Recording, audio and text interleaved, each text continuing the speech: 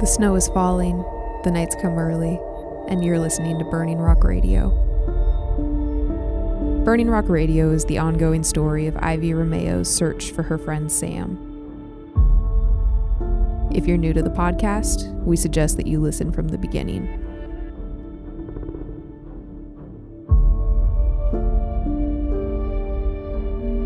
Chapter 11.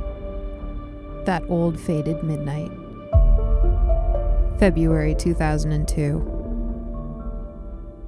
Crown and I talked more the night that we came back from Sand Dollar House.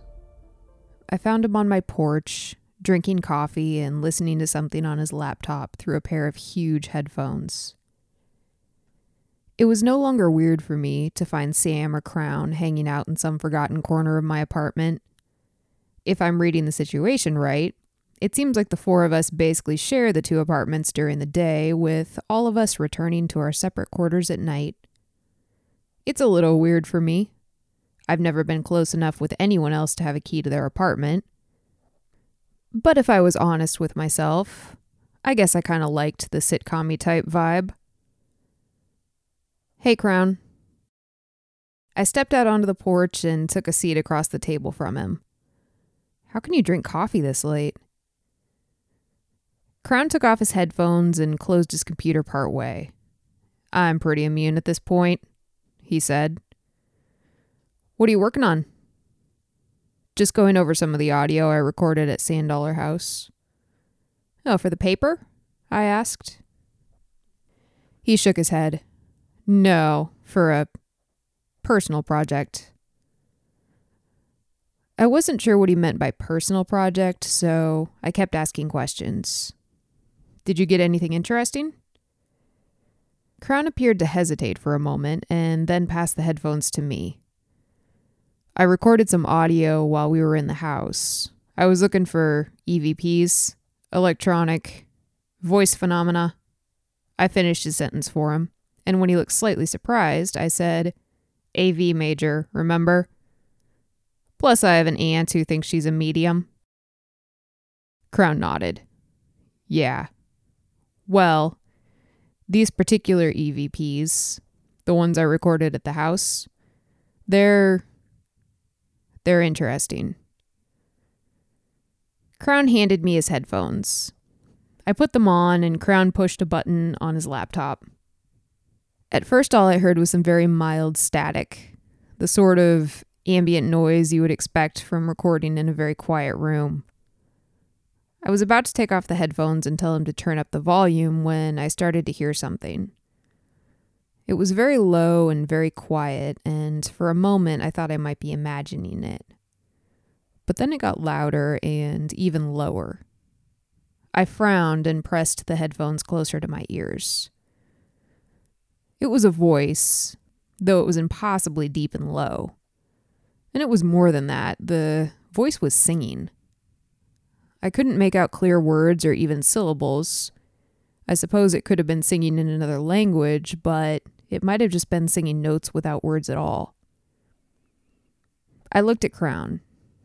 He was leaning forward, watching my reactions. I listened for a few more minutes and then slid the headphones down around my neck.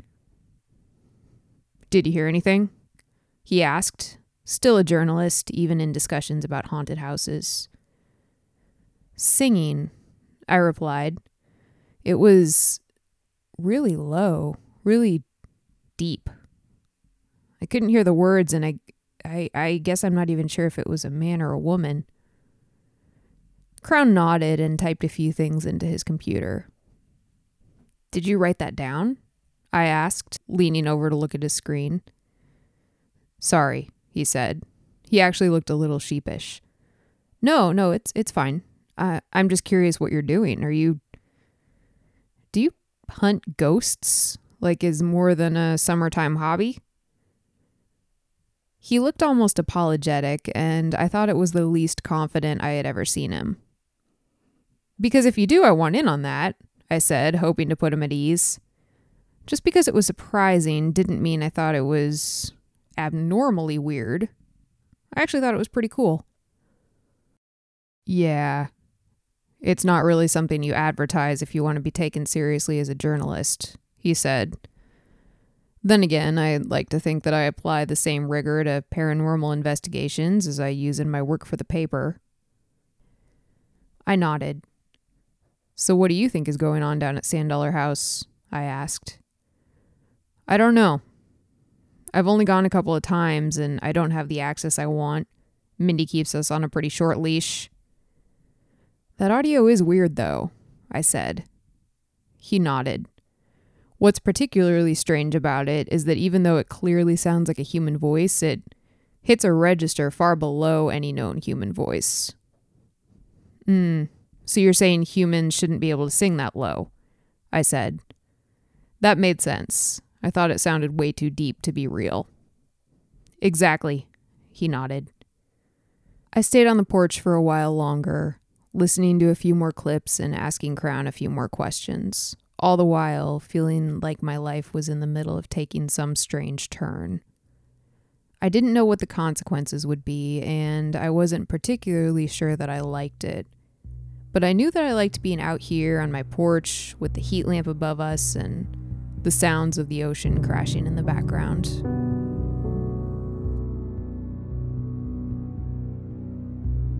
May 9th, 2002. A few months passed, and one night I found myself walking home even later than normal. I walked home with the water to my right and the never-ending expanse of trees to my left. I couldn't help but think that this town was a refuge, with its streetlights barely holding off the twin eldritch terrors of the forest and the sea.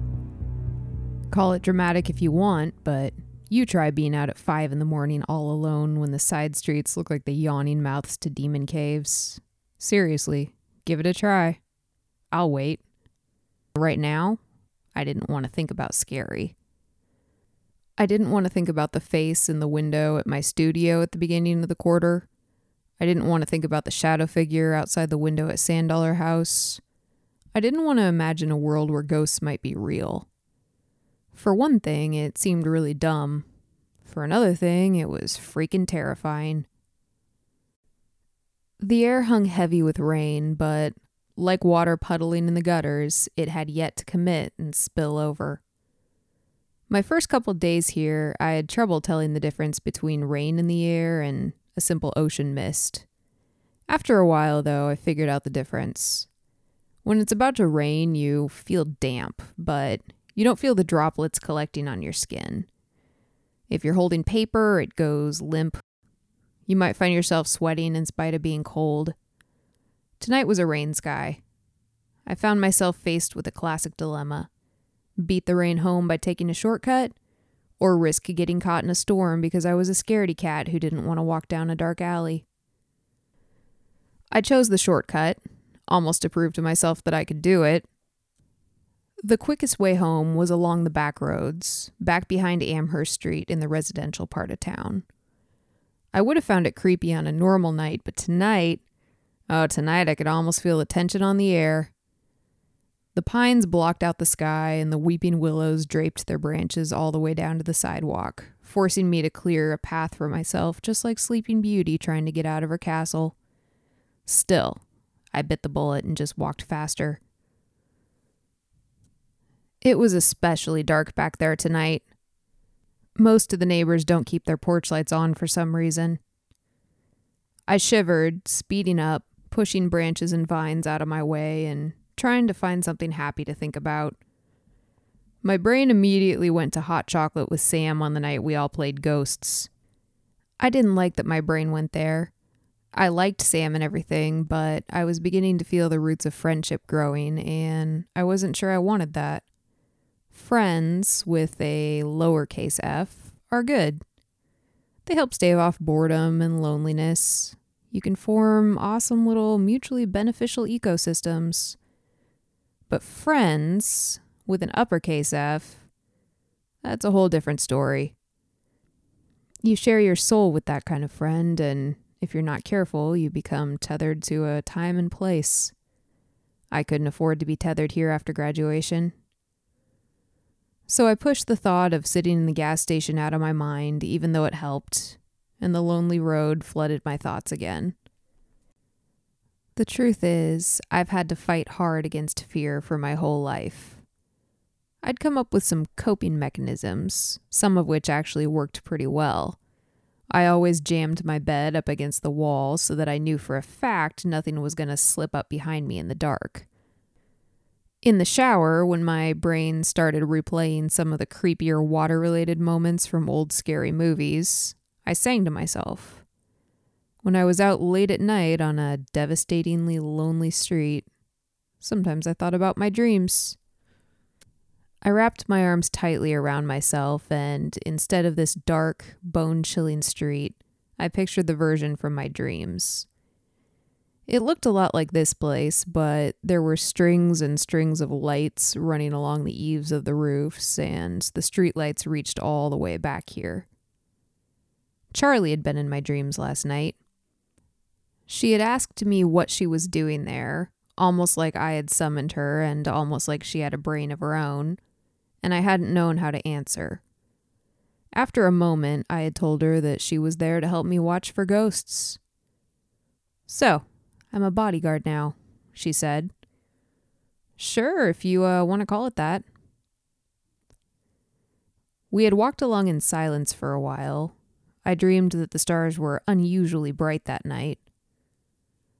In my dream, she turned and looked at me and suddenly seemed almost accusatory. "You know that I'm not really here, right?" she asked. "Sure, whatever," I replied. "Just don't forget." That had been such a strange thing to dream. Her words hung in the air for a moment, and then she dissipated into the mist. The dream itself hadn't been scary, but now that I was out here alone at night, the memories made me feel weird. I stopped thinking about it and focused on the street ahead instead. Over the last few seconds, the deep, peaceful darkness of the night had brightened, almost without me noticing it. Now, I looked up and realized that I was approaching a small house mostly obscured by trees. Through the trees, I could see the watery red and blue lights of an emergency vehicle flickering like flame. There was no accompanying siren, and the lights were still, leading me to believe that the cars had already arrived at their final destination. A million different scenarios ran through my head.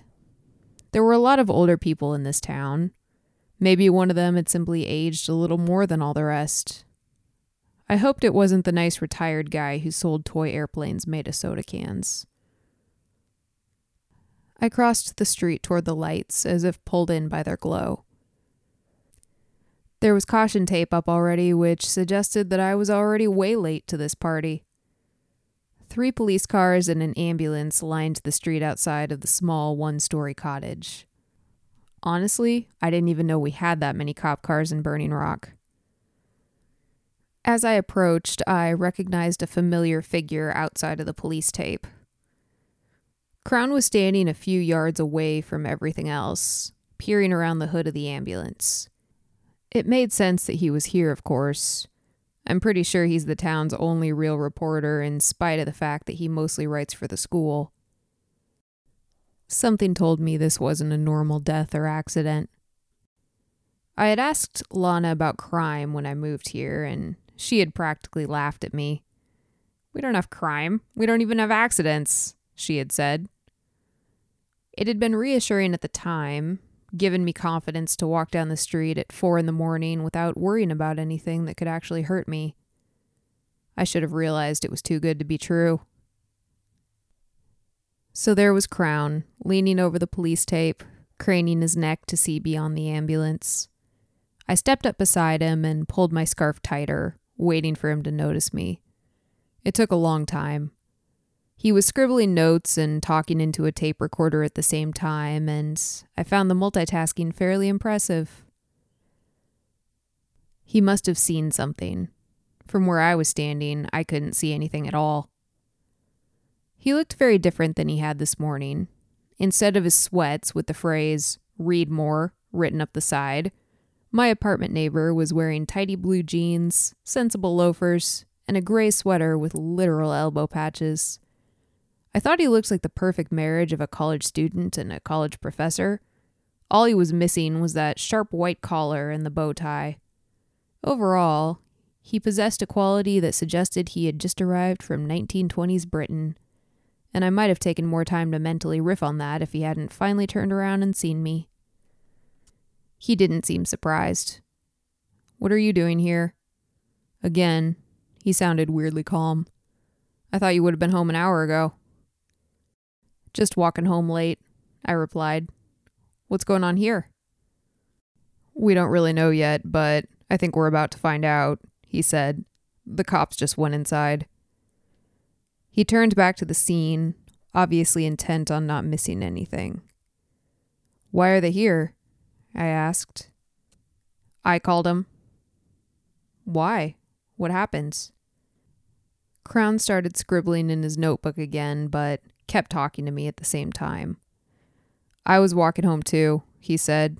"Just sent tomorrow's paper to print. Which, it turns out, is unfortunate because this is front page news for a town like Burning Rock.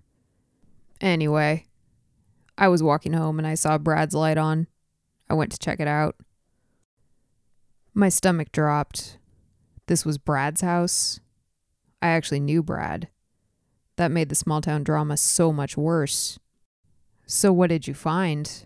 I asked. Crown looked around as if to make sure that no one was watching, and then he lifted the crime scene tape. He stepped underneath it and held it up for me to follow. When I hesitated, he looked both ways again and then pulled me underneath it. We snuck around the back of the ambulance and poked our heads around the doors, looking past the vehicles toward the house. From here, we had a clear view of Brad's front door. At first, I didn't understand what we were looking at, but after a moment, I realized there was something smudged against the bright white door. "Is that blood?" I whispered. "Either it's blood, or someone went through a lot of effort to make it look like blood."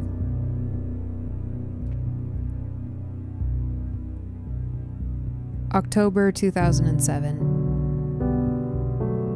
When I think back to how many friends I made that first year, it seems crazy.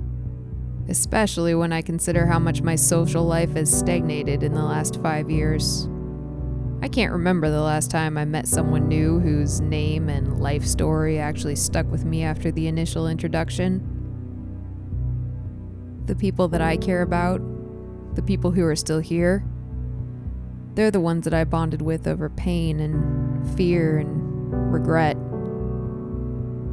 And while I do sometimes miss the concept of bright, carefree, summer kind of relationships, I can't deny that these roots run deep. And I don't think I would trade them.